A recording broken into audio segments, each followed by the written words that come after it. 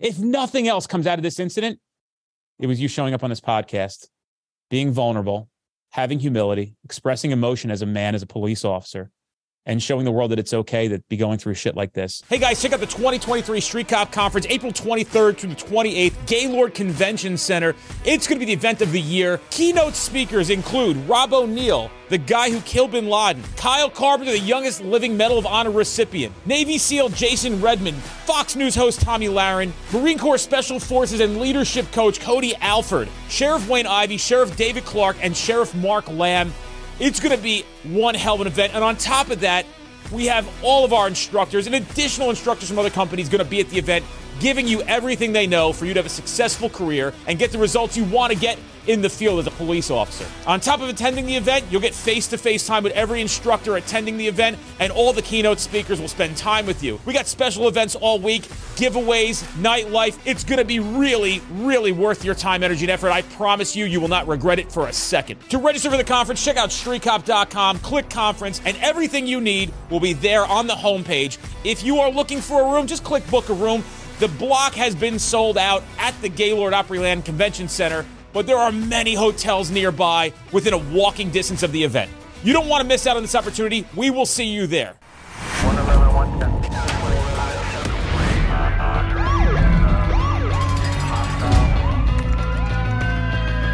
You training to be a street cop?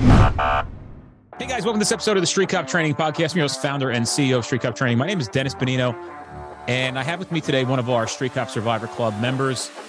It's a shitty club in the sense that the price of admission is not great to get in, but it's a wonderful organization that has really blossomed, and I'm really proud of all the men and women that are in there, where they're finding themselves amongst peers that they can relate to and people who are enduring similar struggles that they are.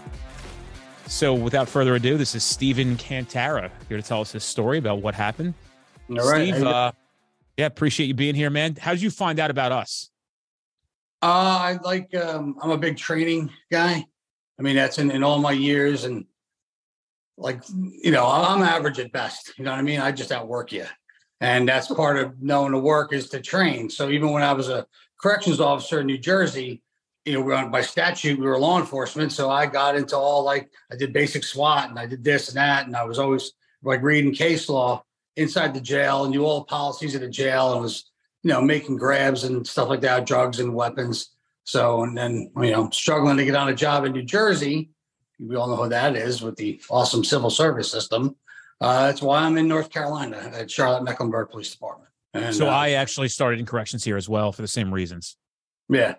How many years did you do in the jail? I did 8. I started, my public service started, I joined the Navy and I right out of high school, tried to be a SEAL, bronchial asthma. They're like, see you later, kid. I was like, damn, first fail. And so then I banged around the neighborhood like an idiot for a couple of years until 93. And I became an EMT, started with Roselle Volunteer Ambulance Corps. And I wound up working for Jersey City EMS. And then in 2000, I got on at Union County Corrections with the Somerset County Police Academy.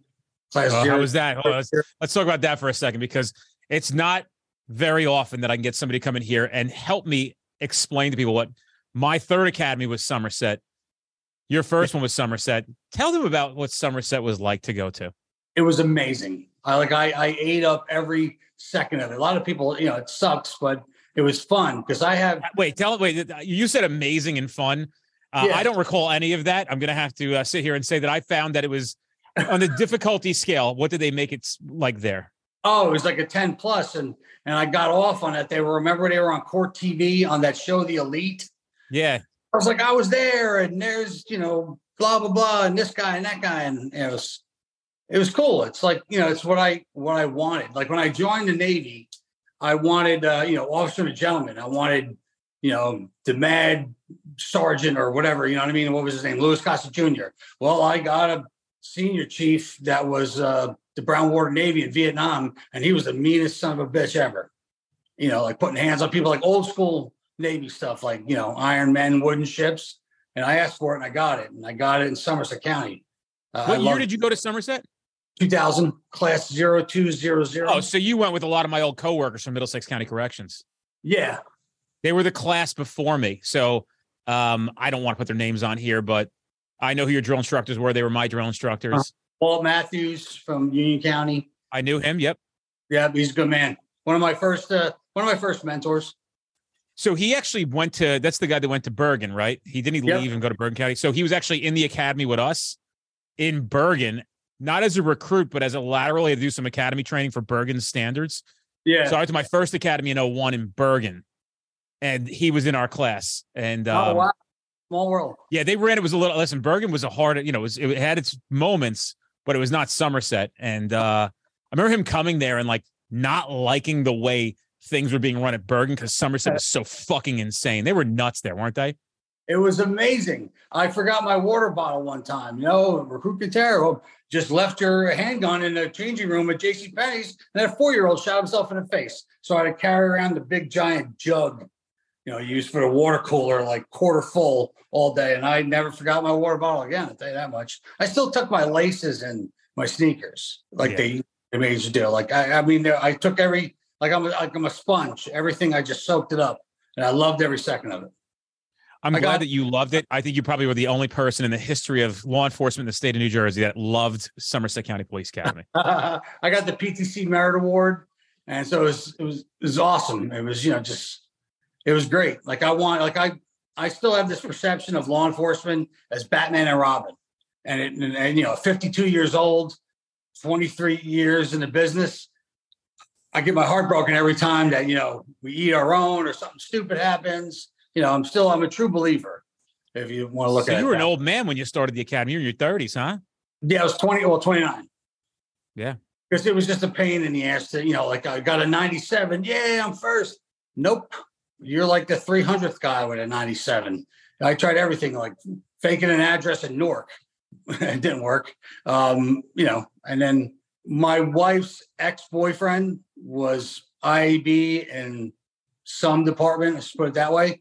And he had some juice, and he was preventing me from getting on. It was such a pain.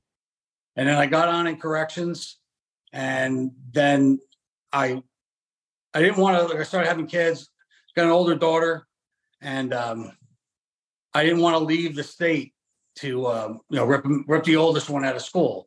So once she graduated, and my other kids they're a lot of years younger than her, then I just started applying everywhere. And I was at the New Jersey Gang Investigators Conference, and this guy, I'm gonna stumble on a lot of things because of this brain injury. You know what I mean? Like, I used to be a badass, and now I walk up the stairs like a toddler. And I forget things, and I used to run like major case investigations, murders, and I can't remember. Like, I couldn't remember towel the other day, and I got so frustrated. It's what this guy did to me is we'll get to that. But well, one thing I can tell you, you haven't forgotten. See, people don't understand from New Jersey, right? So this is very hard to pick up on, but Steve has the quintessential Central Jersey accent. And this is only found in Union County, Somerset County, Middlesex County. That's the only 3 places you can hear this accent. And I'm going to even say Middlesex County, but like I'd say all Middlesex County. And it's very unique. And you only know it if you're from here, because the accent changes once you get beyond Union into Newark and up.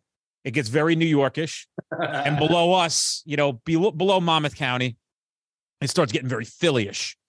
But there's this weird fucking accent that he has. And if you want it, one of our instructors, Rob Ferrero, has got it very heavy. Awesome.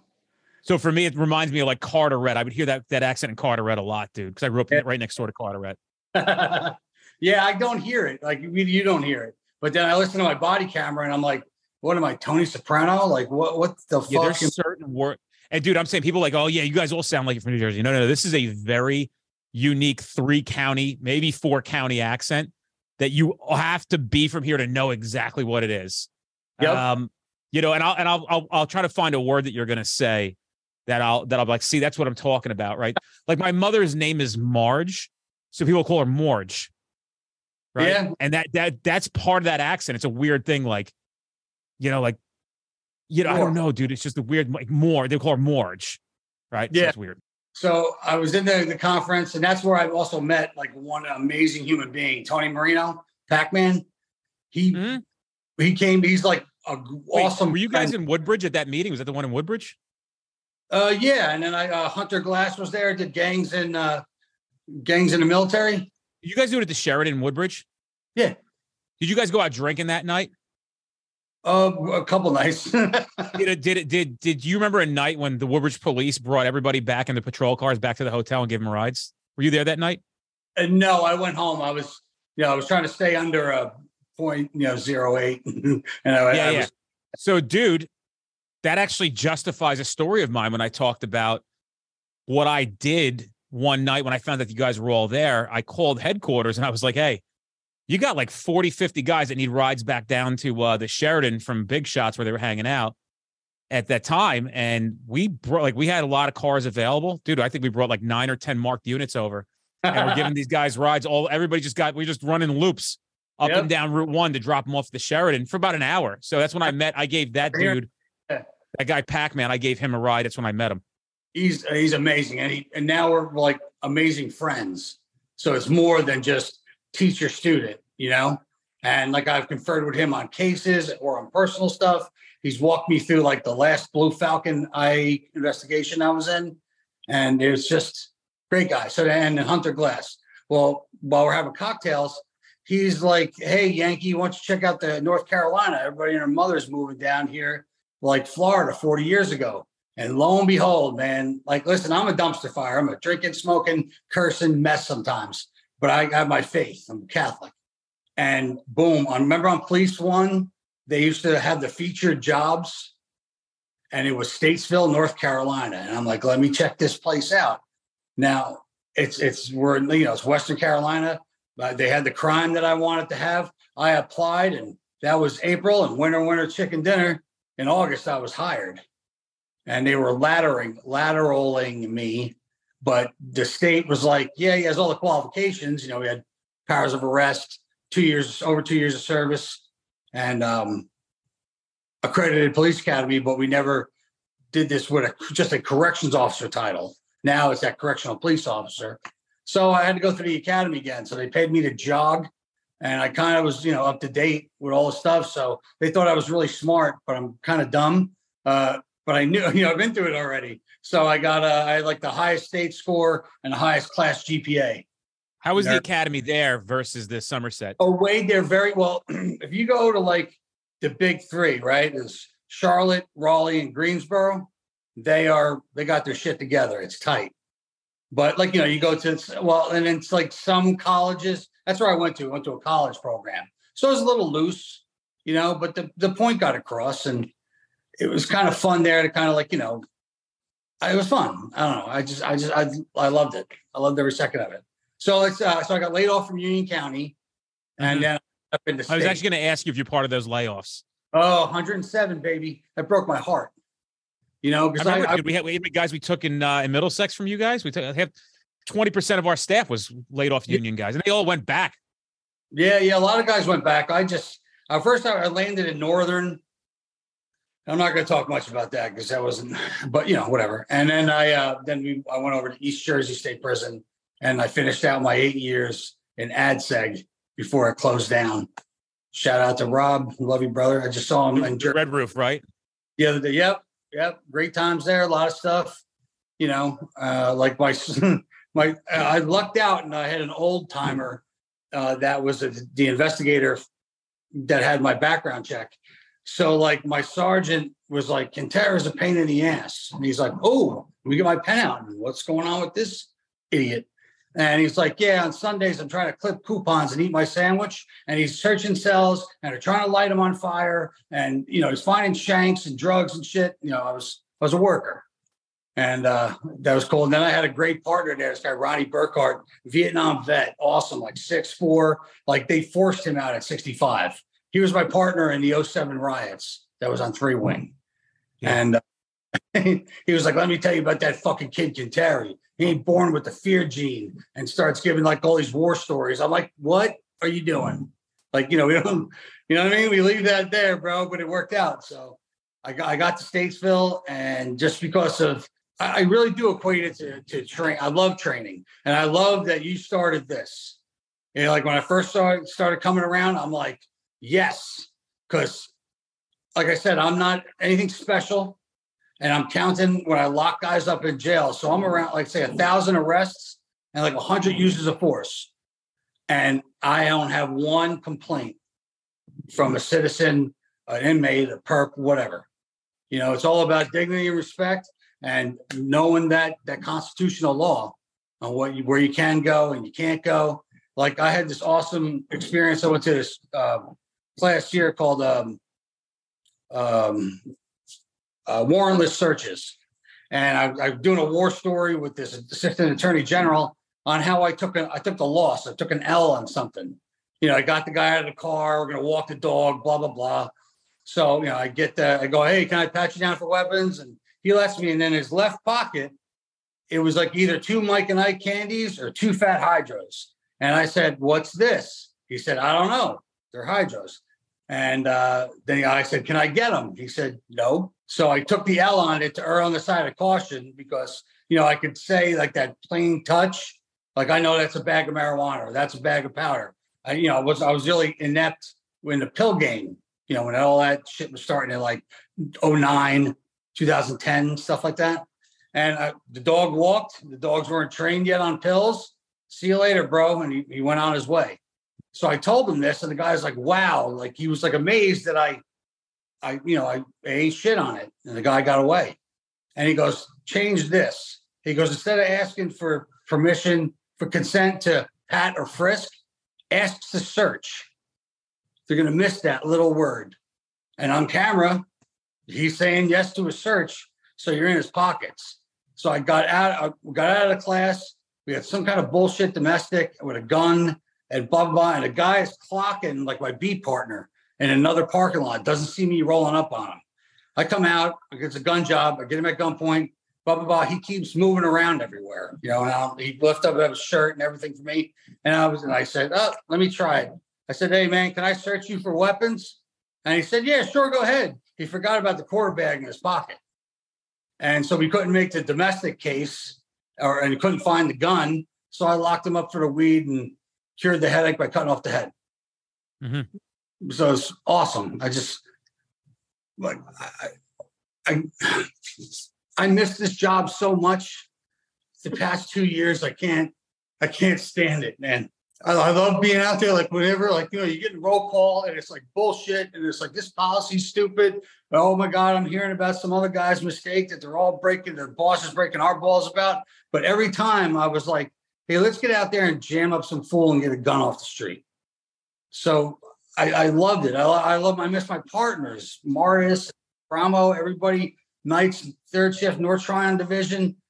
My old partners from Statesville Police, Stephanie and Rocco. Rocco's an NYPD. Stephanie is a cop in Annapolis. Like, we crushed it. And it was always, and I did the same thing in corrections. Like, right out the gate, let's make them know that we're here and you're not fucking around tonight. So we, you know, stop a ton of cars, get it done. And now you can kind of coast a little bit. And, you know, you get that. And I loved in Statesville, they have a great ordinance. They don't have it in Charlotte, so it kind of fucked me up a little bit. You have to walk on the sidewalks where they're provided or to the left of the travel lane. Well, the city ordinance is a misdemeanor. winner, chicken dinner, baby. I got you walking down the street in the middle of it. You're detained now for a misdemeanor. And I got a lot of cool grabs off that. And the bosses recognized that in Statesville. And I was immediately, like, September, I was in our street crimes unit. It's cool. And it was amazing because the narcs were working their butts off. And we did 86 search warrants in the first year. Wow. And that was like, I popped my cherry. And then, like, the one guy, Steve, was like, here's the RAM, bro. I'm not doing it anymore. It's yours. I was like, oh, it was amazing. And stopping scumbags and, it's so fulfilling. And I hate that I can't do it. And I'm fighting. Talk about what happened. Let's talk about what happened. Okay. So then I did 10 years at Statesville. I wound up becoming a criminal investigator. And I did narcotics for a year. And after I had, I made my bones, I was able to do really focus on violent crime and gangs. So that was fun. And then I was like the night shift detective. They were playing with that. And so I was making part one crimes from the street. It was awesome. So then I get to a point, like, you know, I'm not going to bash Statesville police, but it is big city crime, small town politics. You know how it goes, 80-man department. We got right on the 40 and 77, right at the Cloverleaf. So you're getting all that, like the sheriff's office here for Iredell County, man, they're kicking ass out there. Like they just got a little over a kilo and a half off two guys just like 2 days ago. They're out. Their interdiction team is kicking butt. It's really awesome. Whatever happened, like I was with the money and just like certain little like things were just starting. It was just piling up too much because I was hearing a lot of like I'd solve a murder or with help of a team. Like, you know, I'm not Batman running around. And it was like, you know, fuck you, Yankee, know your place. You know, like besides the murder, one of my biggest cases, they were called the Hot Boys. And they were breaking into everything. They were like a hybrid gang, like the JV version before they branched off into like Bloods or Crips or something like that. And every 2 hours, a patrol officer was taking a B&E larceny report every fucking day. So one investigator had it. Shit wasn't happening. I'm like, hey, let me get it. And I was like, first, you can't solve cases from the desk, right? So first thing, I jumped in with these street crime guys.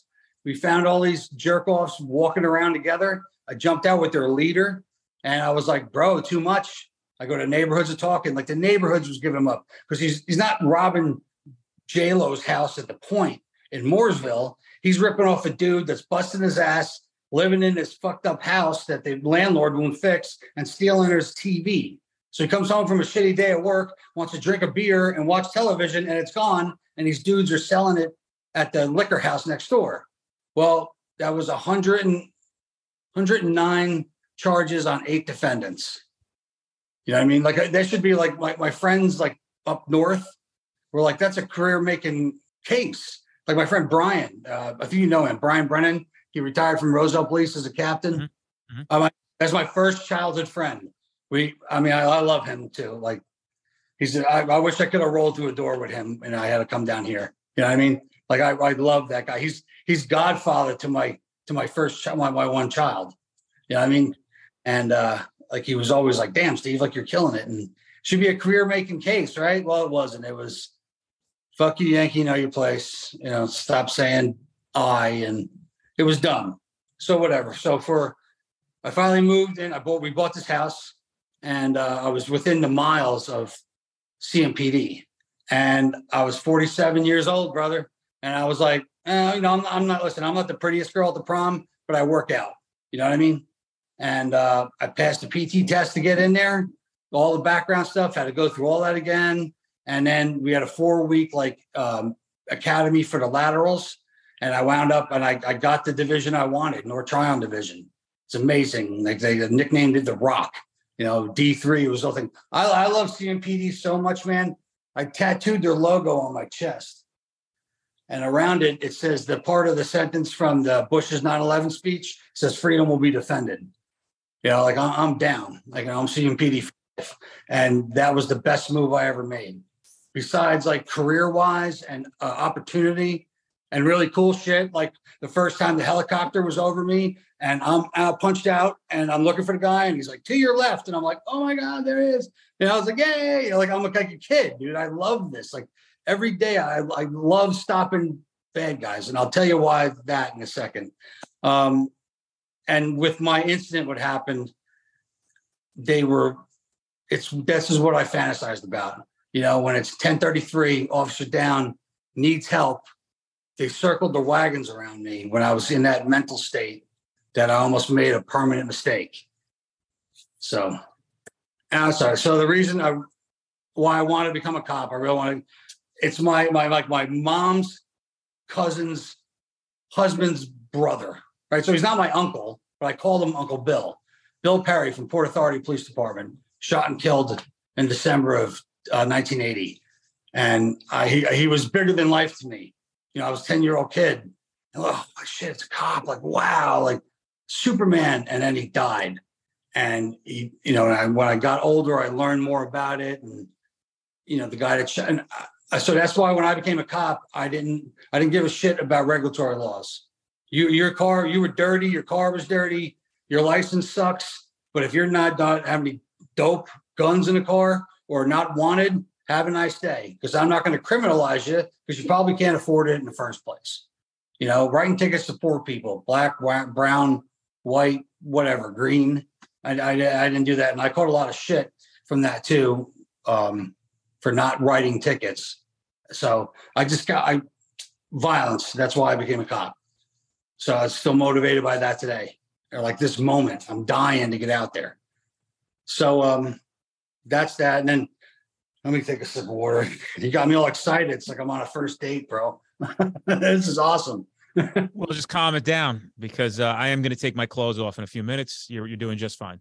Oh boy, here we go. I had a girl. I'll tell you some real funny story. One time when I was a young single guy, I must have been kicking game to this girl. It was her and her friend, and maybe like after.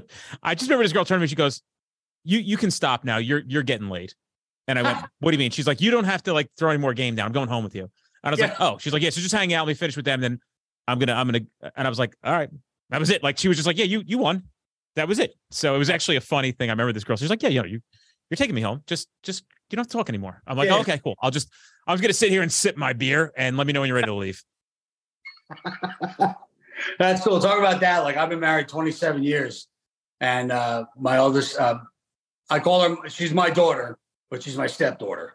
But I would never introduce her as that because family is the most important thing to me. I have 4 kids, and my wife is. We had our ups and downs and all that bullshit that happens in a marriage, and but she's always been there for me, been my rock, no matter what. Like after 9/11. I lost a friend there, Port Authority police officer David Lamagna. So I was responding there with Linden EMS, and we had to fill up everybody doesn't fill up the goddamn gas tank, right? But you don't rat them out. You just fill up the tank. Well, this day, the fucking big red handles pulled because this is some serious shit, and we had to stop on 1 and 9 at the Nexon station.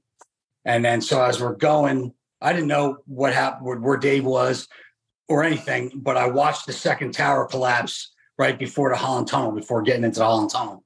So then we find out later, I meet people. We're at Liberty State Park, and all my other coworkers like, we can't get in touch with Dave. And I didn't know how much this affected me because he was on the New Jersey side. He was safe. And he was like, "No, boss, I need to be over there. I'm a paramedic." And he did some amazing shit that I heard. And unfortunately, he lost his life in the second collapse. So I feel like I should have been there. And this is all the shit that I've seen on a job, bro, you name it, right? Doesn't bother me. It's like duck feathers, the most horrible shit to kids, to whatever. I got good coping mechanisms, good wife, and I can joke and be an asshole about anything. The only thing that's bothered me is the loss of David and the loss of the girl in my incident, because I felt like I should have been able to protect them. So I got this big protector thing going on. And I should have died. I feel like to this second, I feel like I should have died with Dave so he wouldn't have died alone. And I mourn him like every day. It's, so then it kind of motivates me more. Like, my uncle died alone, Dave died alone. And now I was pathological with backing up other cops in the jail or cops on the street. You know what I mean? Like you didn't even have to ask for me to go because I'm going, you know what I mean? And I'm just clicking on a radio, like I'm in or out, boom. And I want to be there for you. So I was 1/1/21, 12:30 in the morning. And I don't know why. I think it's, again, I'll put God in the mix of this because I never volunteered for traffic posts. I heard shit that I didn't like doing rec reports. I didn't, and I had 2 amazing supervisors at North Tryon, this guy Willis and Eisenhower. She did 7 years in homicide, and he was a division detective for Central Division. He's a lateral too. And like the boss prior to them was giving me a rash of shit because he's like, you're stopping 2 cars. I'm like, I'm getting dope and gun out of it. Like, how much more do you want me to fucking do? And it takes forever to process everything in this big city. My whole queue is dope and guns. Besides, like, reports that you have to take domestics or B&Es or something, and I'm working with my buddy Martis, who saved my life on the last time I got shot at. Shout out to you, brother. You're fucking awesome. So they realized they were amazing. Right? I mean, that's what I'm saying. Like, I love the fact of this job that we take care of each other. They knew I'm 47, 48 at the time. I don't need to be well-rounded. You know what I mean? Like, I already did that shit. I want to finish. I don't want to be a boss. I'm not looking to, whatever, to do any of the shit. I didn't take any training to try to advance my career. I took training to advance my street knowledge, to be more effective on a street. Everything from like tactics. Like, I used to clear my house. I have a center fed room area and a corner fed room area. And once a week, bro, no shit, religiously, my first day off, half an hour dedicated to that. So I think that's why I didn't really get into I'm glad I never shot anybody, but I always beat them to the punch, be it physical force or deadly force. I was always on top, and I'm always reading something and always being aware. And work was my good stress. So I'm sorry, I went off on a tangent. So they recognized in me that what I want, they listened to me as a boss. That's the big thing. Anybody out there that's trying to be a supervisor, you need to open these up and listen to what you'll find out. What this guy likes traffic. All right, brother, give me 2 ticket books a tour. This guy likes dope. All right. This guy just don't give a fuck. All right. You write all the stupid reports and shake doors and shine buildings. Go over there and shut your face. So they were like, okay, Steve, if you're available, you're taking every shooting into occupied dwelling, shooting, murder, and you're writing it up. And I was in my heyday. I was, like when I was an investigator, I was doing diagrams for them, and I would take out, use my iPhone and get the compass out and be like, shots came from the northeast corner to the blah, blah, blah, and really breaking it down, really getting specific with it. And I loved it. And they were just stoking me. And I was on my way to getting to homicide. They were amazing. So I volunteered for this traffic fucking thing. And he was in an Impala. So I think about it more. It's like, I joke around. I'm like, Steve Rogers has got to be my real dad, because nobody would have survived this. So I volunteer for this traffic post. We're on I-85 and whatever. So my girl Miller, she takes the other parties up to the gas station on Sugar Creek. And the guy I'm relieving, he's taking one of the victims, the guy that didn't get hurt, to the hospital to be with. So this is a crash. You're talking about this is a crash report. Yeah. It's a wreck on I-85. So I got all my lights and bullshit on, you know what I mean? And I'm waiting, what's the update with the tow? And I did the tow sheet, did all that shit, smoked a cigarette. And then I was like, let me get back inside. And I'm a nerd. So I like comic books and Game of Thrones and stuff like that. And I was watching Game of Thrones again. So I grabbed my phone to watch it and wait for the tow truck. And boom, now I'm reclined and dust is all around me. And I'm like, all right, dummy, car's not on fire. It's the airbag. I look and airbag's off. So I start checking my body for angulated fractures, priapism, active bleeding. I start getting into self-care mode. And then my leg is stuck between, the computer's gone. I don't know where it is. My leg is stuck between the mount and the steering wheel. And now I start to panic.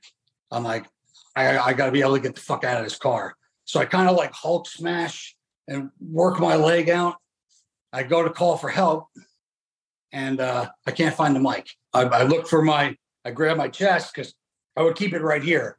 And that's why the last time I got into a fight, my chin lasted longer than Chuck Liddell's, because the last fight, the guy cracked me right in the face, but I had my chin tucked and it stayed. Go Steve. So I always have everything right here. So whenever I dealt with somebody, I always tuck my chin. Here's my heavy bag too, by the way. So I boxed a little bit and I did martial art, blah, blah, blah. So I go, it's not there. My camera's not there. So I reach around, I pull it up. I didn't turn my radio off when I got in the car. So for some reason, the impact kicked it to air ops. So the dispatcher's listening to all the channels. And I come up on the channel and I'm like, I didn't want to call it 1033. Because in Charlotte is amazing. They pull a big red handle and you're getting every available cop from every available division. You know what I mean? They're coming hard. And just gave me chills thinking of that I'm not with that because of this fucking drunk driver. So let me finish.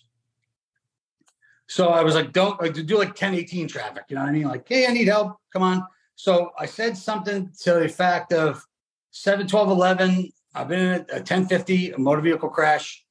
I need help. And she's like, says bark something at me. And I was like, I'm hurt. And that's it. I was out. And then the next thing I know, I'm in the ambulance and they're cutting my clothes off. So then what it was, the dispatcher was new and she got pissed off. She's like, 71211's on air ops, and he's talking about blah, blah, blah, blah, blah, blah, like pissing and moaning because it was super busy because it's New Year's morning. Miller gets on, everybody goes to air ops, and Miller tells me, she's like, hey, Steve, you okay? And I said, I sounded like the village idiot. I don't remember any of this. So that's why this brain injury of mine is like, I'm right below like having to be in a wheelchair. So I had like, I guessed about 4 impacts on my head while I was unconscious, that secondary impact syndrome. So I had extended consciousness and extended blackouts. So everybody first guys that got there, Dave and the chaplain was riding with my buddy Dave, and they get there first. So now at the 1033 is called, the fucking world's coming to me, right? I don't even know what planet I'm on. And like they thought I think I sent you guys a picture of my car. I got hit at 81 miles an hour. There's no reason why I'm alive. And, fun and fundamentals, kids, turn your wheels, right? So I didn't hit the back of the car flush and would have rode. I didn't have my seatbelt on. The airbag, I seen this crash like 5 to 10 times and since becoming an EMT in 93, so 30 years. I would have rode the airbag up, probably broke my neck. I've seen that. And if I had my seatbelt on, when he kicked me sideways for a lateral impact into the back of the wreck car. If I had my seatbelt on, I would have pinned my shoulders and broke my neck that way. Instead, my calves, my big legs kept me in, and I kind of bounced around the car. The car that I hit, there's intrusion on the passenger side that went 50 yards down I-85 in Park. And he killed the girl in his car. She was fully restrained and she broke her neck. 21 years old kid, fucking dead because this guy was a .14 and he knew his brakes were bad and blah, blah, blah. And, whatever. They in the report, they yelled at him like, hey, the cop. And boom, he hit the brakes. The major crash told me at like 0.2 seconds before impact. So about a foot. Wow. And then in the report, any of you traffic guys out there, I went the car read the Explorer I was in. I went from 0 to 35 miles an hour in less than a second and stopped. So that's like positive G's, negative G's. Like I should have been dead. I should be dead. I don't know why I'm alive or how I lived. So the one kid, Schuler, shows up and he's a medic in the Army, and he's like, everybody that showed up, when they told me, they're like, oh shit, Steve's dead. And he said, my buddy Tim Abramo, he comes up later. He saved my life with the darkness I got into, and he's helping me. I stand up and I get out of the car, and I'm giving a report to the paramedic. I lay on the stretcher and I'm making jokes and shit. I don't remember any of this. And get to the hospital. And like one of my big things is, so when we had the riots in May 30th, that was the craziest shit I was in a riot in Rahway Prison, and this was gnarly. And I was a grenadier, and I used a lot of, I fired and threw everything on my vest twice. It was crazy. But then I was so severely dehydrated. I went down, and I don't remember this. I just boom, head first. And what it was, I started getting my radio wasn't encrypted. So they were like, all right, stand next to the major. He'll tell you what's going on. So when I started getting these weird chest pains, I'm like, you gotta be shitting me. This is how I'm going out? Like, I thought I was gonna get shot or something in my, all the risks I've been taking. I'm gonna die from a heart attack on Trade Street. Give me a break, God. So I go to call for help, but it's like, boom. And they're 25 yards in front of me, pushing the rioters back. So I break the seal of my mask and shoot, boom, I fall down. This is a little side thing, what I'm saying. Some Antifa jerk off hits me with a rock, and there was a camera person and a reporter supposedly saved my ass from getting beaten or anything, and I got the fireman. So I wake up and I see these helmeted heads all around me with red bands, and I'm like what the fuck's this? They're cutting my new Under Armour shirt, my brand new uniform, dude. Right? So in a calendar year, I had the route cleared for me twice. So I look up, and we never practiced this in CEU, where what we do like an officer down. The bike guys did an interior perimeter, and then all the CEU guys did an exterior perimeter and drew the firearms out and just backed everybody off. So I hear officer down, and I look up and I see a cop. So I go to stand up, and they pulled me down. And they're like, they're protecting you. And I said, oh, fuck, it's me. Oh, shit. Yeah, dude. So, all that time, at the time I was at 20 years on a job, I get cops off the X. Well, now is my turn. So being an EMT for so long, whenever like I'm sick or I engage, so I'm taking, like, it's like anything else. I'm becoming a part of my treatment.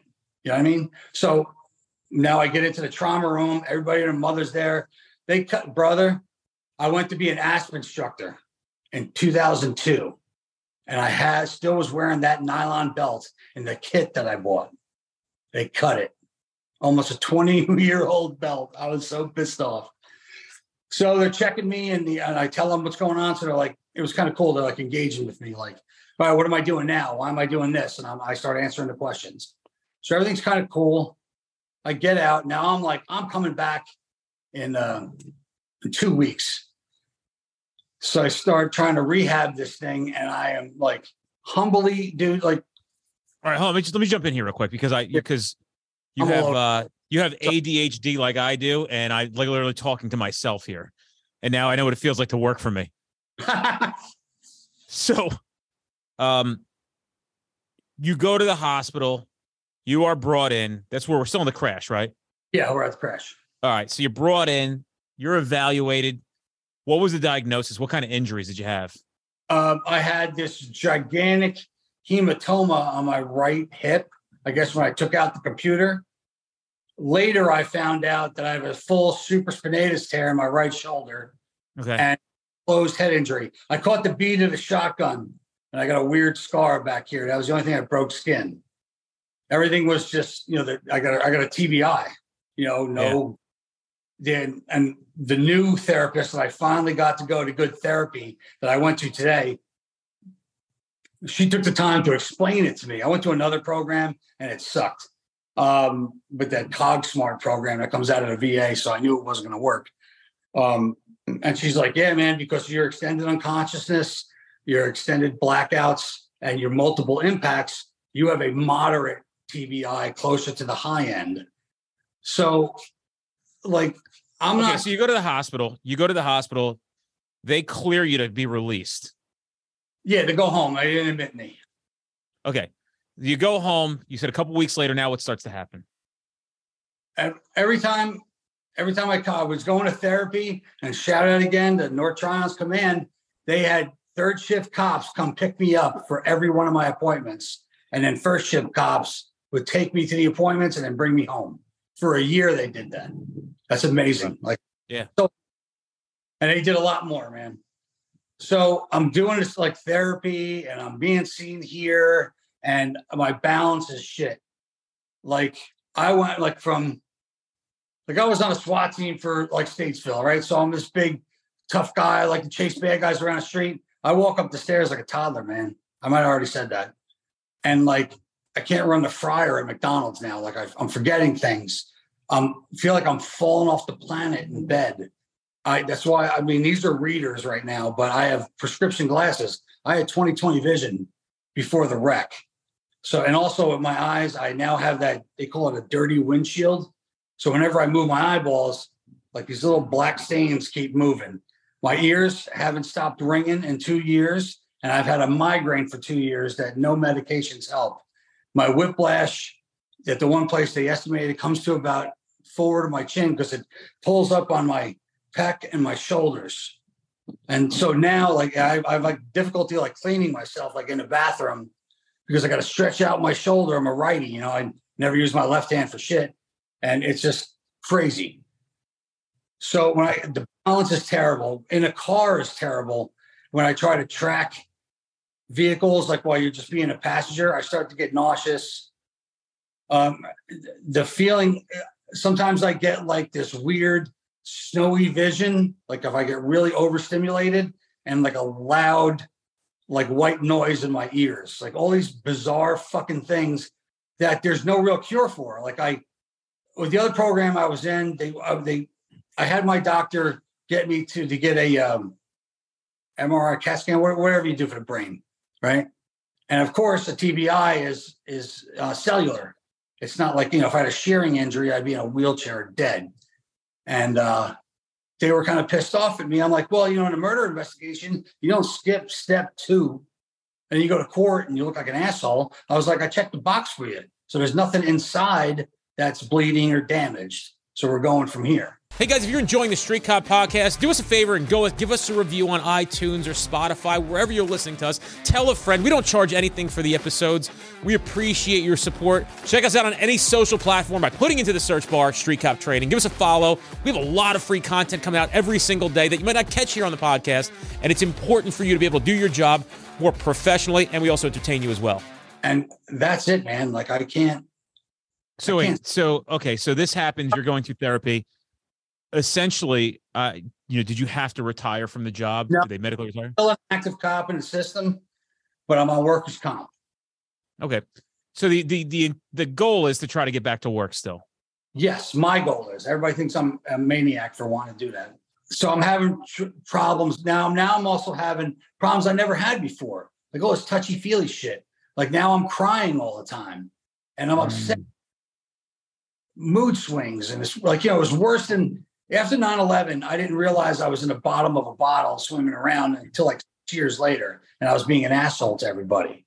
So I kind of switched that up, and I handled any drinking. I drink like once a week. You know what I mean? Nowadays. Let me ask you this: what happened to the guy that hit you? So he pled out to involuntary manslaughter for the girl, and it's like felony vehicle assault statute inflicting serious injury for me, and he got like a 3-year suspended sentence. Wow, why so light? You know what I mean?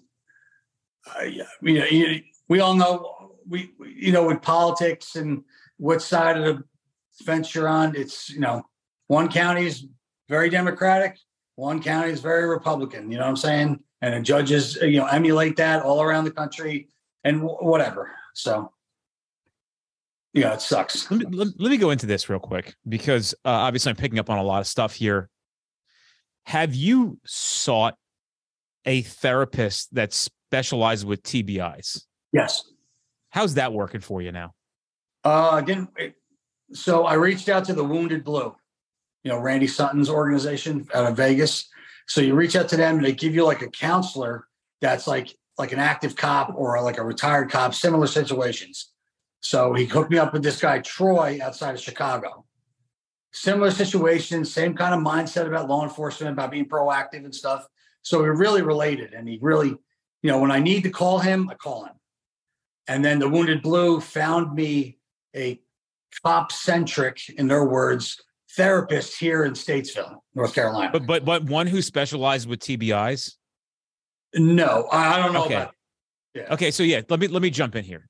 I could be wrong, but I believe that you need to focus on trying to find somebody, or at least convey it back to them, that you got to find somebody who specializes in TBI therapy, because I believe there's two different things. And I can tell you why. One of our friends who is associated with us, Rob Swayza, who runs Blue Wise Matter, his wife does.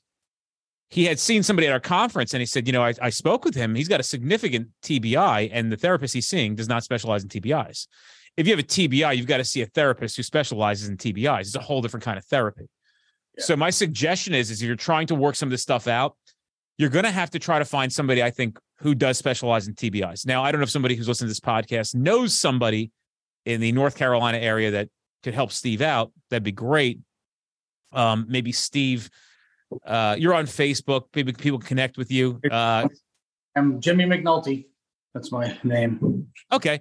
So, or you could reach out to us and we'll connect you with Steve if you know somebody. But I think that's where you got to go with this, dude. I think the blessing in disguise here today is one is getting that addressed. So Absolutely. if you're looking to have recovery, I think you're just going down the wrong path. I would really, really look into that. It's my suggestion to you. Because, dude, you have a lot of stuff that you have to work out. And you've got to recognize that there are things that are out of your control. And I think you're looking in the wrong places for somebody who can actually help you. So when we get off of this, I think that's your next move. You're obviously very motivated, is to try to find somebody and do some homework, man. Spend a couple of days making the phone calls. You got some time on your hands. But obviously, you're prepping for World War III. I could see it in the background there. You've got the same shit I have in my basement, right? Yep. That's Agassiz Farms, right? Or some shit like that. You got all that stuff. I got the same stuff, dude. It's so funny. I'm looking, I noticed that. But, I think that I think what you're trying to do is very admirable. And I think that, you continue to stay in touch with the men and women in the Street Cop Survivors Club. But I think that getting to somebody who can really help you work through this for the time being, and maybe finding the appropriate medical needs that you need might help your recovery process. I'm going to ask you this last thing, and whether or not you have advice, I'm just curious what advice you had to other officers to avoid a situation like yours. And I'm not saying that you were responsible for it. Clearly, it was a fluke, and it's actually one of those things that happens that none of us think is going to happen to us. Yeah. So what's some thoughts and ideas that you can pass along for advice after being through the kind of incident that you were in? Oh, man. I mean, I did everything. I did everything by policy, and I had all my lights on. I had the directional bar going. Like I said, it was a fluke thing. I never thought this was going to happen. Like, I wanted to be 65 kicking and screaming for an age waiver, And to go on the therapy side, he does EDMR with me, this guy, all the noise and shit. And he asks questions places. So a lot of this internal strife starts to calms down. And then this kid from a neighboring division gets shot. And I'm right back down the rabbit hole. I should have been there. Should have been me. I should have been able to dump that scumbag that shot my brother. Yeah, this is the stuff you got to you got to start working on this stuff, because these are all things you can work out. And I'm not somebody who can I'm not a medical professional. Just talking to enough people, this survivor's guilt, the things that you're saying to yourself, acknowledge it. Don't let it get the best of you. Make sure that you're getting to the right people. And I would suggest seeing more than one therapist as well. I don't mean the sense of like you need 3 times a week. I'm saying try 2 or 3 other ones, because it's like anything else in life. You think you got the right person, then you actually meet the right person. And then you thought you had the right person there, then you actually meet the real right person. We're going through that now here. There's things going on at this company, and they're like, hey, da-da-da, da-da-da. And I'm like, yeah, okay. So we learned we didn't have the right person for the future. Let's have 2 or 3 of these people that we can work with going forward. So that's the homework from here, Steve. I think it's the lesson learned for a lot of people going through this. Like, don't just settle for the guy that they found you and depend on the wounded blue.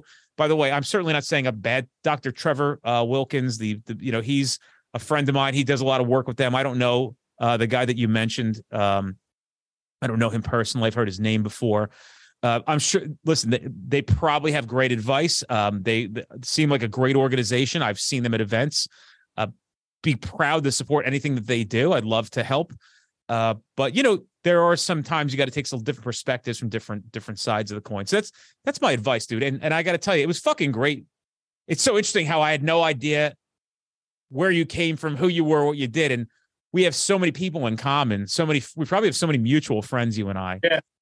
You're from literally here. You're as Jersey as I am. You're probably cut from a similar cloth that I am as well. And yeah, I mean, I had difficulty leaving the agency as well and the profession as well. But also, if you can't go back, there's so many more things to do within the brotherhood. So, that's something you have to accept, man. I'm sitting here as living proof of, look, there's a lot that you can do. So even though if you have to medically retire at some point, understand that there's a lot more opportunity of things to do in the field, dude. So your purpose sometimes shifts from being the guy in the patrol car to maybe being a guy who can support people who are going through things like this. So life happens for us, not to us, right? So just keep that in mind. Like maybe start thinking about, all right, if I don't ever get back to doing this, what else am I meant to be doing? And do take this shitty circumstance and make something great out of it. Because other people need your help. They need a guy like you to show up with the kind of charisma, attitude, and energy, even after having a TBI and a significant injury, to support them. And that's you can find some real comfort there, brother. Don't ever think that nobody needs you, because we do. It just might be in a different capacity. Who the fuck am I, right? I'm some dude who worked fucking 2 towns down from you. And, now I recognize that I could do more in a different capacity. And to my detriment, there are people who take shots at me. Oh, this guy only did, everybody's got a story about me. They don't know my story. So don't let that fucking bother me. I know the work that I got to do, and I want to suggest that you do the work as well, man. Yeah. A lot of work to be done, Steve. I mean, outside of putting a fucking uniform on and getting back and humping a black and white. You know what I'm saying? So I get you miss it, dude. Like people ask me, do you miss it? Like, fuck yeah, dude. I had a great time. I was just like you, but sometimes God has to intervene and put you on a different path. So just try to relax and see what that path is going to be and start opening your mind up. So you got your homework to do and open your mind to other things as well. Yeah, that's true. But I feel like I'm locked in my own cell. You know what I'm saying? And then like, besides me, the guys and the job, and it kills me. But then like a year later on the same stretch of highway, Officer Mia Goodwin got killed in similar circumstances. And now at that point, I got mad at God. I was like, well, if you wanted a soul, why didn't you take mine? I've lived, love my wife, my children. She's a young kid, new babies, blah, and I was crushed by that. Totally crushed. And then, Steve, I mean, survivor's guilt is a real thing. You're having serious situations of it, but it's also a fake thing, right? So in a sense, we know it's a very real thing, but the reality of it is nothing more than a psychological thing. So there's a reason why you survived. It was because God has a different plan for you. You just got to listen to what that plan is. It's like, and you order, like, I mean, same thing. I mean, you listen to any of these guys who come back from the military, and they have this survivor's guilt. Why me? And they later find out why it was them. So you got to start digging into what that is and start seeing it differently. And again, you have a TBI. It's a serious thing. You have to acknowledge what it is and start addressing in that sense and know what your strengths and weaknesses are now, just like me, right? I mean, everybody has their strengths and weaknesses. We don't get to choose how life goes a lot. We just don't, because it's life and it's never fucking fair. And it's going to happen to you. It's going to happen to you. Yeah. Right? Like, yeah, I get it. Guess what? How many guys did you know on a job that were fucking toxic and they bitched about everything? If they weren't doing anything, they bitched. If they had to lock somebody up, they bitched. Bitch. I'm not that guy. Like, I bitched. Everybody bitches. I get it. I get into it. Well, guess what, dude? You also had like a hell of a time, a hell of a career, a lot of fun, great memories. I know people that are ineligible to police who dearly want to do it because of physical and mental disabilities. You get to fucking rip, roar, and have a good time for quite some time, dude. So it was really, that was really cool. My partner Tim did that, said the same exact thing, and he's the one that like saved my life the night that almost went sideways. Yeah, and it was great to say. I got to tell you this, because this is amazing. My Captain Matthews brought me in, and it was like, hey, I found this place, Harbor of Grace in Maryland, one of 3 law enforcement, first responder, focused places for what I'm going through, trauma, whatever. He was like, and I agreed to it. I went there for 28 days. I came out of it. I mean, he bought my ticket with the command credit card, and my sergeant picked me up, and then the airport cops stayed with me at the airport from the airport division the whole way. I looked like Hannibal Lecter getting wheeled because I can't walk. So that's embarrassing for me too, on how I'm all fragile and frail now. You'll get there, bro. You'll get there. Case where she helped me. She identified some things. Why I'm so like me for you, for anybody. You know what I mean? Like when I had caseloads and it was the perp that was becoming the victim, I'm like, I got you, bro. I'm going to jam you on this case that you did something fucked up, but you're the victim now. Now I'm your advocate, and I'm going to hunt that bastard down that did it to you, and make him be held accountable. So I changed my mindset. This is one positive thing. I'm still struggling with everything we're talking about. Right. From a victim to a survivor. Right. And then I'm trying to thrive. So if, like I said, in my heart of hearts, I know I'm not going back. You know what I mean? And everybody guys want me back, and I want to be with them. And half my identity died out there that night on I-85. I'm still a husband, a father, and friend. I don't think your identity died. I think it just changed, just like my identity changed. I got to find a new identity, but that okay. So listen, first thing you got to do is open your mind to who that person is. And we got to stay at the beginning. Steve Cantara is Steve Cantara. Steve Cantara is a wonderful human being, did wonderful things for this world. I'm not dead. I have kids that want to see me. I'm going to have grandkids. All this shit's got to happen, right? Do you have grandkids already? Yep. 3. Yeah. So dude, listen, you know what to live for. You know what the importance of it is. For me, it's like when I tell people when they lose their jobs, go on Indeed, or they want to have a career, just go explore. My suggestion for you, and it may be very amateur, is I like the idea of going on YouTube and listening to these, some of these stories of survivors and what it means and their perspective, and even some of these short video clips. Like, dude, watch Jay Redman's What to Do During Tough Times on TED Talk. That's how I met the guy. Now we're friends. And I got to tell you, it moved me. We're all dealing with shit. You're not the only person. And I'm not saying that because I don't want you to, I'm not validating what you're going through. I'm just saying you're not alone. Like, even a guy like me, I go through shit, dude. I went through 2 of the hardest years of my life in 21 and 22. It's very, very difficult. Yeah. But I kept listening to other people. What am I hearing? I'm validating these feelings. And you know what, dude? It's one foot in front of the other every single day. And you know that you're going to make it. You're going to be just fucking fine. But you got to tell yourself that. You got to tell yourself a new story about who you are and what happened to you. You're telling yourself a fucking old story. So it's time to reinvent and come up with a new story. This is the Steve Cantara story. I did 20 years in law enforcement. I got hit. I got taken out. What am I doing now? And that's the story that you get to create, right? I mean, it can be, now I work with the Street Cop Survivors Club. I'm the guy that does this for them. They need a hand. They can count on me for this.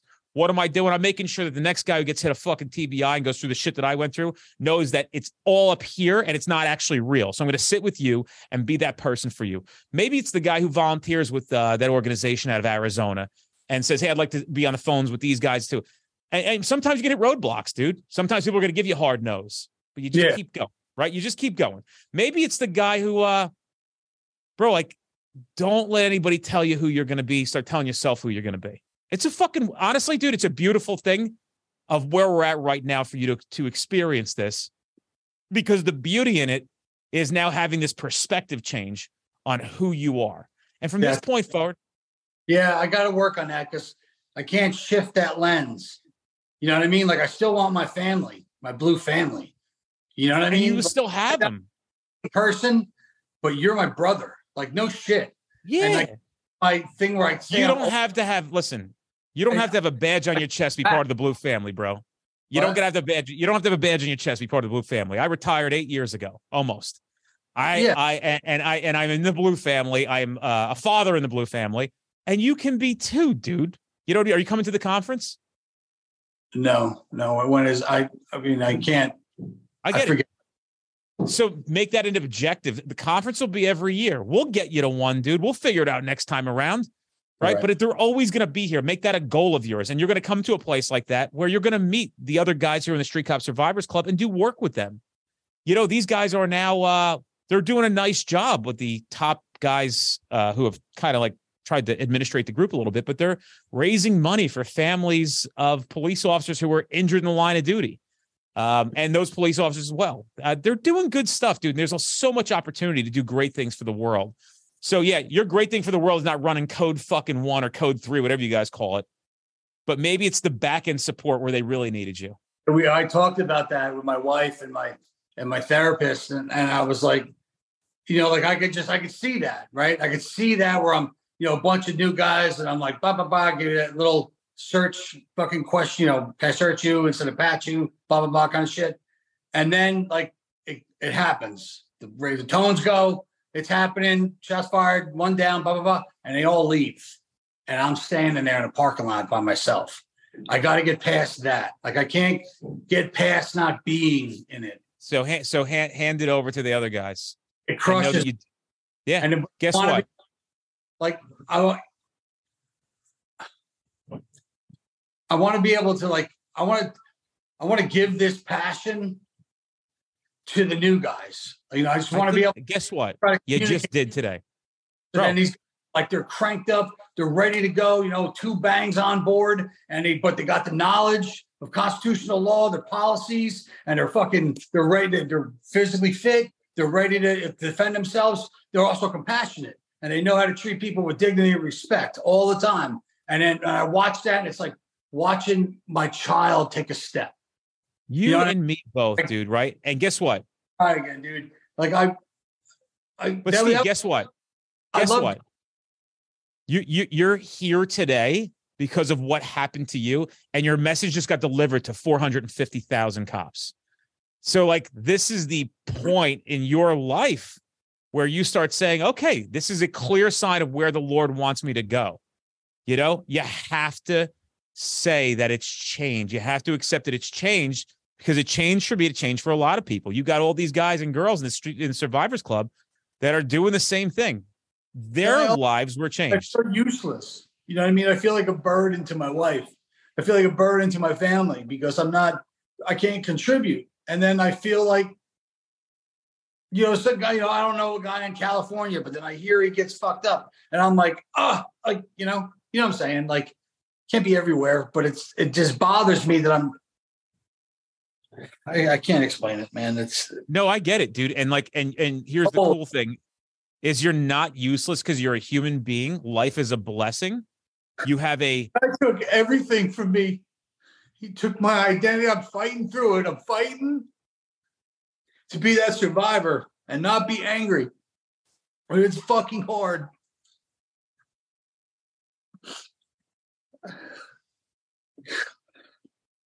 I love all you out there. I love every cop. I don't have to fucking ever meet you. I love the guys I love the guys I didn't that I didn't like at work. You know what I mean? This kills me.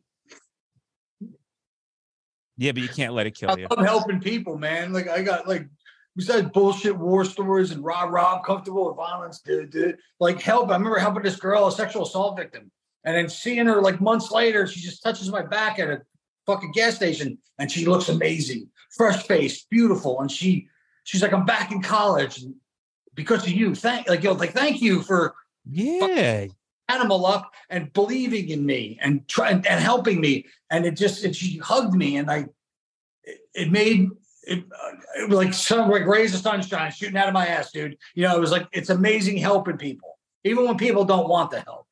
Bro, you know? How much time are you spending in the group, in the Facebook group, the Street Cop Survivors Club? A lot? I scroll it. You know what I mean? Yeah, I think you got to start engaging. So my suggestion to you is, when you're done here, because, dude, I created that group because I knew I couldn't help beyond what I could help with. Those guys and girls in that group, they're your family, brother. You got to lean on them. There is a reason why the entry fee to that group is as high as it is. We don't allow. I actually threw a few people out recently because they didn't understand. I don't know how they got in. Again, but those men and women, they're going through the same fucking thing you're going through. So I think you need to get off of here, go on that, make a quick video, and say, hey, dude, some of the best things I heard were the people that are just like you in that group that are going through the same thing you're going through. And you guys need to lean on each other. You're all the fucking same. They care about it like you care about it. You got to go in and fucking say something, dude. Just right after this. Steve, I care so much about you. I'm trying to give you this good advice, and you're such a great fucking human being that you just have to get it in your brain and in your mind of what your new purpose is. That's all it is. And it's going to be a beautiful thing when you do. And I promise you, in 3 years, you're going to go, it was that moment, dude, when I heard that advice that I realized that I had such a beautiful gift to give others. And it wasn't, my gift just wasn't law enforcement. Bro, who fucking knew that I'd be one of the most proud and fulfilled and happy dads on earth. I didn't like kids, and now I can't get enough of them. Right. So like, not that I didn't like kids. I just wasn't a kid person. And now that I have all these kids, so dude, there's this beautiful thing that I get to be a dad now, you know, and I can't explain it enough. And well, I couldn't be when that started to happen, a lot of my friends are like, yo, like we're going out, blah, blah, blah. I'm like, yeah, I'm a dad now. Yeah. Life is just different for me. Yeah. You know, guys are like, hey, you know, one of the nicest things I hear, dude, and I'm going to say this because this pains me. I can't go to every police funeral, right? And I think about that a lot. That weighs heavy on my heart. And there's times when I tell people like I won't be able to make it. You know, it's like the partner of the guy who was killed in the line of duty. I won't be able to make it to the funeral. Yeah. And they respond back. I've had this on several occasions say to me, because I feel very guilty about it. And I'm not making it because I'm drinking martinis in Florida. And I try to come to peace with this for myself because I want people to know how much I care. And I don't want to seem like it's fraudulent when I'm not at these police funerals. I try to make them when I can. A few guys have said to me, like, look, dude, this guy or her, this woman, she was a fan of yours. And if there's anything you can do to honor her is to keep doing the work that you're doing. So you don't have to be at this funeral. She or he would have rather you train 100 cops. And I have to sit here and know that some people are critical about the work that I do. It's not easy work to do. And I'm certainly not fucking off because I'm not at the funeral. But, you know, man, I just know how I can better help. And if the stars align, I can get to one of these things and I can show face and they see me giving the support in public. And people are just like, hey, you know, you don't have to be here. You know, like I have a lot of guilt. Right. Yeah. I have a lot of guilt. Like I carry a lot of weight on my shoulders. I carry a fucking ton of guilt. I carry dad guilt. I flew out on Sunday, dude. It was the Belmar parade. Right. That morning, my wife's like, yo, we're going to go to the Staten Island St. Patty's Day parade with the kids. Oh, cool. And I'm like, fuck. Oh, cool. But let's talk about dad guilt. Right. So I'm like, you know, I'm like, yo, I got to catch a flight to Texas. I'm flying out to Dallas. My flight was at 1:00 in the afternoon. And like, I'm like, can you, and like, dude, I'm upset. I'm like, fucking like, you know, I wasn't crying, but I'm like, here's another day that I miss. And I said to her, can you do me a favor? And they're going to see my cousins. It's down the street from my aunt's house, their child, you know, all these. And I said, can you please just take videos for me? Yeah, man. And pictures, you know, so, but here's the thing, dude, here's the trade-off. Right. I went down to Texas and I taught a complete classroom full of cops who, because of the work that I'm doing, get to spend next St. Patty's Day with their kids. Yeah. They might not die. Yeah. Here's the other part of it, Steve. This is why I play a different role.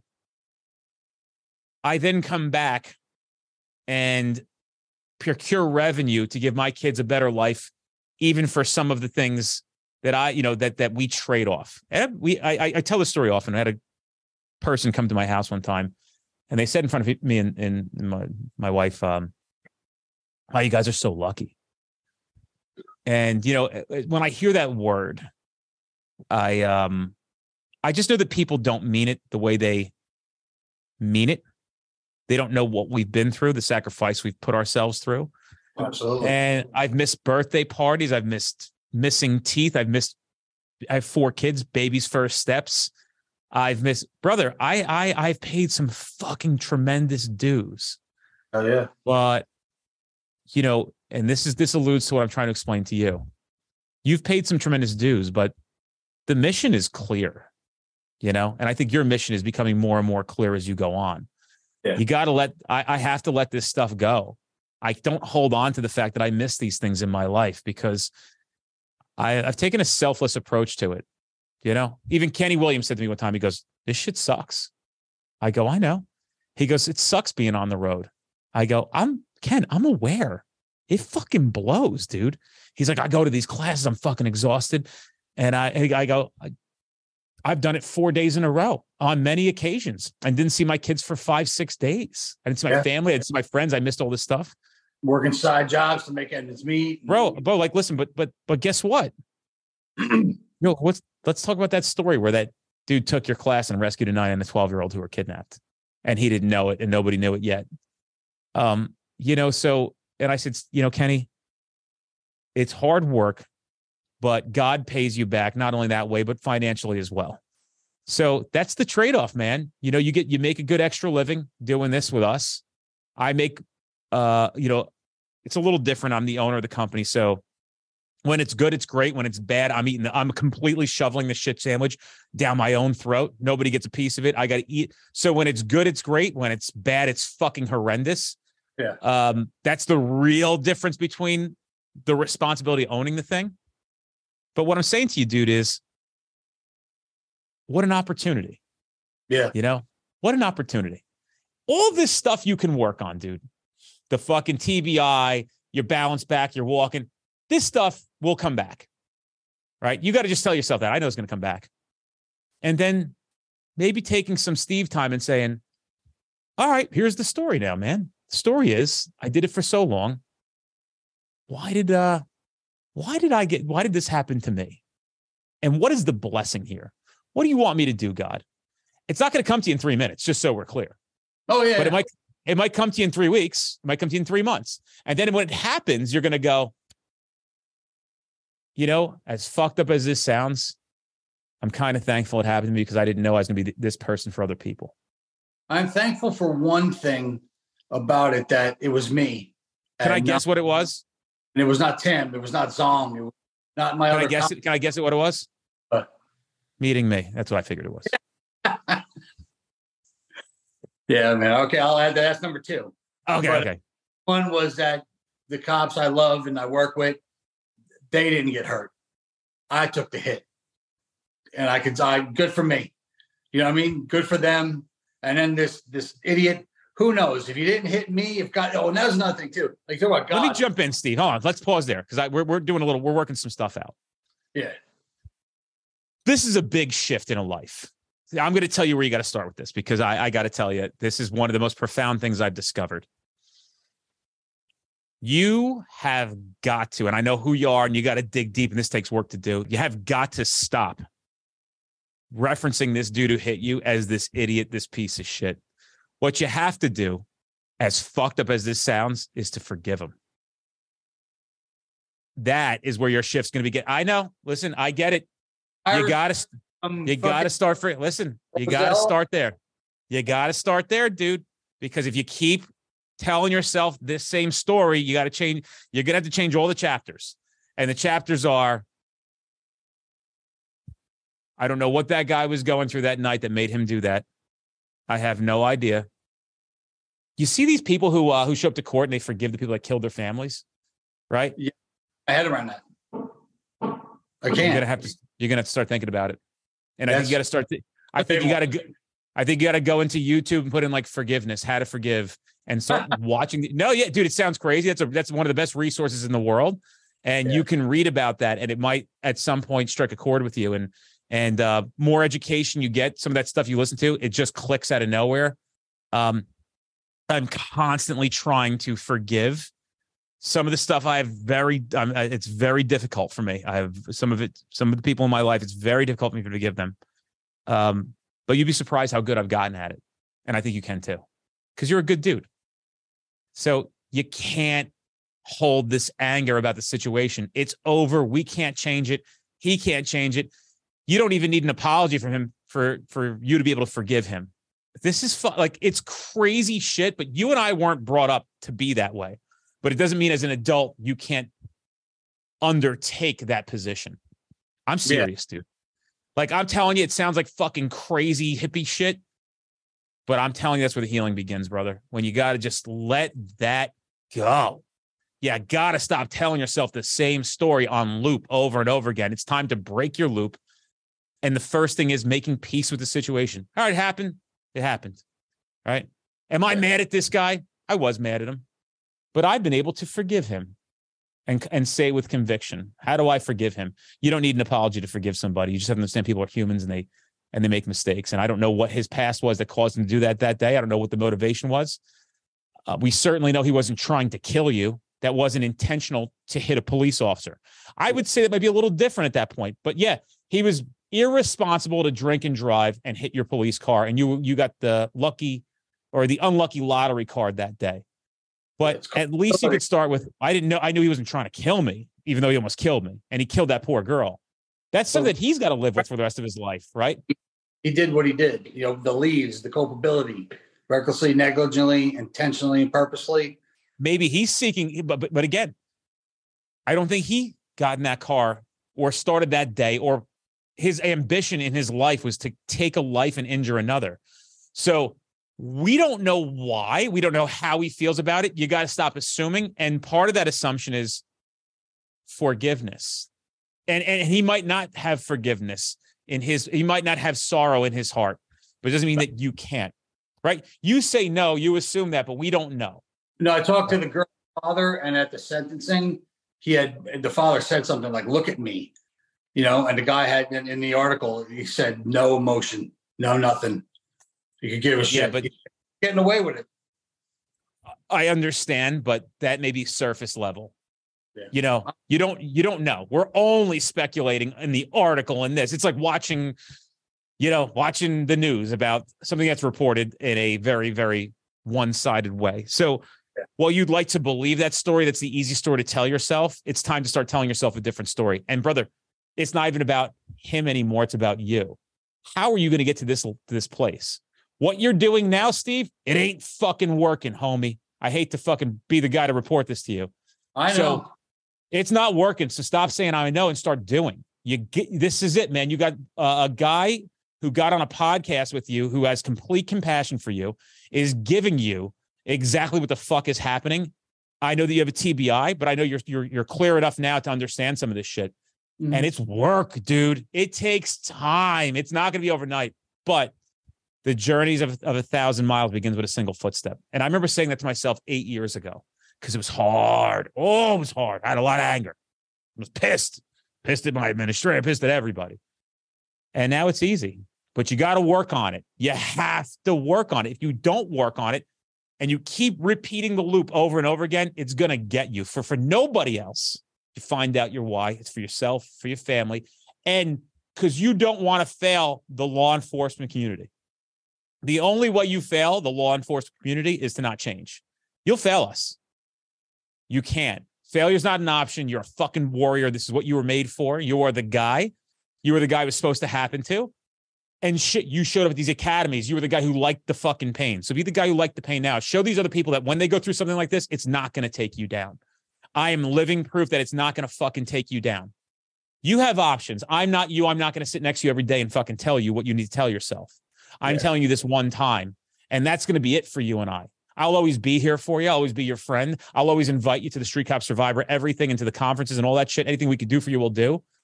But now it's about you and to know what resources you have in the story you're going to tell yourself. They need you. They need you. Yeah. They need you. Stop waiting to think that they don't, or you don't need you, or nobody needs you. They need you. You're a capable motherfucker. You got people. You got a guy on his deathbed right now with 3 days left in terminal cancer who would take your fucking spot right now. Yeah, you don't see that. You're fucking blessed. You're a lucky motherfucker. And you got to start seeing it that way and say, Lord, why did you choose me to go through this? And I had a guy on JP Lane, you're going to hear it come up. He was blown to smithereens, lost both of his legs, double above the knee amputee. And you got to wait to hear that episode. You got to hear how he sees it. You got to hear how he sees it. And then you start saying to yourself, all right, Steve, this guy got fucking blown. He was in a coma for fucking forever. Yeah. He's been through hell, attempted suicide 13 or 16 times. Wow. He's still here, showing up with a smile on his face. And when I met him at SHOT Show in Vegas, you know what he told? I said, hey, man, for whatever happened to you, I just want to say thank you, because I got to imagine that's some kind of military shit. He goes, you don't need to thank me. I'd do it all over again, because I believed in why I was doing it. Just like you fucking believed in why you were doing it. Just like you were out there doing that. So he has to concede to the fact and accept the terms that this is what his life is now. And he's making the best of it. And he's doing amazing shit. And you can too. You can too, but you have to fucking do it yourself. You're going to have to. You could lean on your brothers and sisters. You know, you're right in that group. You got those people there. You can ask some questions. But dude, nobody's sending a rescue boat. So my suggestion to you is start swimming. And Yeah. that swim begins because before you know it, dude, that one foot in front of the other, the one arm in front of the other, you're going to see an island. You get on the island, and I tell this story all the time. I'm telling you, you're going to be so thankful the new story you tell yourself. But you got to start with forgiveness, peace with the past. And if you're, I'm not your therapist, but I'm telling you, you got to start with forgiving the situation. You're too hung up on it. You got to let it go. And I know you're saying, how could you let it go? Da-da-da. You don't have a choice because it's fucking killing you. It is fucking killing you. So you've got to today say to yourself, when we get done with this thing, breathe and go, I'm not mad at him anymore. I forgive him. I know he didn't come out to kill me that night. I didn't know he didn't intend on changing my life. He made some poor decisions. I've made some poor decisions myself. I never have to hear it from his mouth, but I'm going to forgive him because that's the kind of person I am, because I'm faithful. I believe in God, and that's how I was raised, and I am spiritual, and I'm thankful enough that this Christmas I will be there when I shouldn't have been there. And I get to see my grandkids and my family and share laughter and enjoy food. And the next time this happens to somebody, I'm going to have my eyes peeled. And what Steve Cantara is going to do is reach out to that guy as fast as possible. Go, hi, I'm Steve Cantara. I went through something just like you did. I know what you're going to go through, and I'm going to be right here next to you. That's the blessing, dude. It sounds like your calling is clear. So stop telling yourself, what does the next 7-8 chapters of your life look like? Because you got a lot of them. You're a young guy. You got 30, 40 years left on this fucking planet. Easy. What is Steve's story going to be? And only one person gets to write it. And that's you. And we don't need an abrupt ending. Because, brother, everybody wants you. Everybody needs you.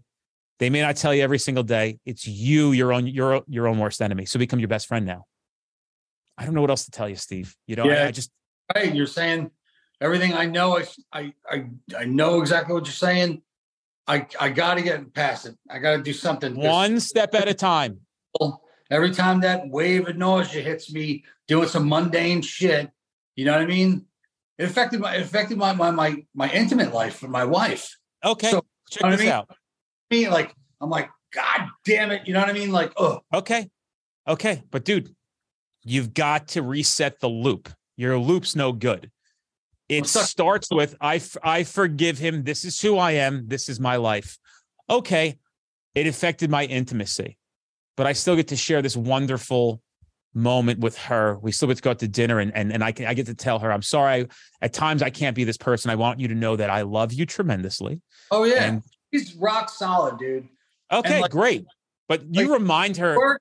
Then my brain goes, and then I'm like, I'm falling off the planet now. Like, I can't describe that weird vertigo that I get, like where I literally feel like I'm falling. I get it. So you forward and falling. You can't change what has been done. You can only change what goes on from this point forward. So you've got to start working these things out, and you got to start with forgiveness, man. You got to start with it. You got to let go. You got to stop, because you're going to fucking kill yourself. Then I'm like, because I'm stuck in this, like I'm still spinning my wheels at the starting line. You know, I could put a lot of it on workers' comp because I still need this. This should have been done last year. Like, this shouldn't have taken 2 years. You know, when they're doing hemming and hawing and all this other bullshit, it's like, fuck with the guy that's faking it. I'm not. Like, just give me, you know, blah, blah, blah. You know, it's a nightmare. That's a whole nother discussion about workers' comp. Once I retire, once it's final, you know what I'm saying? Like, once it's done, it's kind of like, I feel like I'm in an IA trial board right now, and I'm waiting for their decision. Like, I know I'm good. I just want to hear it, take my little rip, and go back to work. Well, I want to finish. I want to close the book on this. If this is it, I got to close the book and then go forward. Right. I would suggest before you close the book, open the new one. Okay. That's it, dude. Because chapter 7 is I have left law enforcement as a police officer. I remain in law enforcement as a brother. You have the blue line flag behind you, dude. Yep. I have it on every fucking thing that I do. You look around, it's all blue line everything here, because I believe in it like you believe in it. Except everybody in this blue line world can't be humping a black and white. They need us behind the scenes to help them as they hump black and whites. We had to know what it was in order to help. So you've got to start. And brother, you'll figure it out. I promise you, you will figure it the fuck out. You need to start telling yourself a new story. What do the next 7 chapters of my life look like? What are you going to do that's great for this world? Because God obviously has a plan for you. So what the fuck is it? Yeah. And it's not going to be continuing to fucking tell yourself the same story. The fucking warrior who went to 2 academies, the first one, enjoyed it, loved it, liked the punishment, liked to go out, run and gun. That you could handle, but this you can't. It's bullshit. Stop telling you can handle this. This ain't fucking shit, dude. And you know it's not. You fucking, compared to the things you've done, this ain't fucking dick. All right. So fucking stop telling yourself that it's taking your life. It's not. This is a piece of fucking cake compared to what you've already been through in life. Got a lot to offer, brother. It's a gift. It's a gift. You're a fucking special dude. You got a lot of passion. Take that fucking energy and do something great with it. And I was worried fucking- too. Like I said, remember my metric for the training wasn't advancement in rank or some other, or go to the academy and, those I can do, those I can't teach. Well, I'm at the can't part of it now, but I never took MOI, and they call it a general instructor down here. And so I don't know if I'm going to get in front of a bunch of people and it's going to be like crickets and they're throwing tomatoes at me or some shit, or like my speaking style is like too conversational. It's like you're planning. Like my brain is like that ADHD. It's planning. Like you just do, bro. You just do. You stop overthinking things. I do this. Well, I don't know if I'm going to be able to hold somebody's attention, get my point across without being like an asshole. You know what I mean? Like only one way to find out, and guess what? And we get better at it. Not Brazilian Jiu-Jitsu, which is just Newaza and judo. I would all right, do blah. This is the technique, and they're like, huh? And I'm like, oh my god, you're killing me, right? Like it's not rocket science, yeah, dude. But check it out. Guess what? 10 years ago, when I opened over 10 years ago now that I opened my mouth for the first time, I was a wreck. I was terrified. And compared to what it is now, I stuck on ice. So even if you stink on ice to begin with, you just get better. Just keep showing up and keep doing it. Podcast. I was watching a episode earlier. I never watched this podcast with my friend Rob because I'd gotten so much feedback about that podcast episode. I wanted to watch it. And I'm like, oh, there's some things that I have to fix on the podcast myself. This will get better as I go along, but I'm not letting it dictate whether or not I'm going to fucking do it. So just do it. Guess what? I'm not going to be good at everything. I'm just not. And the beautiful part about today's day and age is you get to explore so many things. There's so many different perspectives. You can find people that you might never meet, but they're your friends. In closing, I think you got a lot. And I think the most beautiful thing about what you went through today, watch this. You're going to love this one. You had enough humility to show up here, express your emotions, express what you're feeling. And there's probably quite a few people out there that are feeling the same thing you are. Yeah. And we were able to work through it. So we're going to have you back on. And I want to know status update in a few months, what you've decided to change about your life. And you better not disappoint these motherfuckers. Because now they're looking at you. Now they're looking at you. So now you have said publicly, I understand what I have to do. Your blue family is watching. Don't let them down, because two things come out of this. One, you show them how you work through it and what you did, and you're going to report back to us what you did. Mm-hmm. Or two, you didn't, and it removes the hope for all these other people that are going through what you're going through. So now it's on your shoulders, brother. You showed up here and gave these folks a gift today, and that was hope. Yeah. You gave a gift. If nothing else comes out of this incident, it was you showing up on this podcast, being vulnerable, having humility, expressing emotion as a man, as a police officer, and showing the world that it's okay to be going through shit like this. And Steve Cantara is going to show people how you come back from it. That's the new story. And I'll tell you what, as a promise to you, we'll have you back on for periodic status updates. Maybe even every 3 months we have you on, but you better be improving, motherfucker. I'm from Jersey. I'm your boy. I'm your brother. You better. Well, you're rated out there, bro. I'm cocklock ready to rock. And another thing, when I give you my word, it's my fucking word, and I'm going to do it. Okay. 3 months, we will have you back on. We want to hear your status report. So get cracking, motherfucker. Absolutely. I love you, bro. I love you too, man. You got this. Do it up. All right. Make us fucking proud. You got 450,000 motherfuckers listening to you. You better fucking show up. All right, I will. I'll see you, dude. Later, brother. Be good.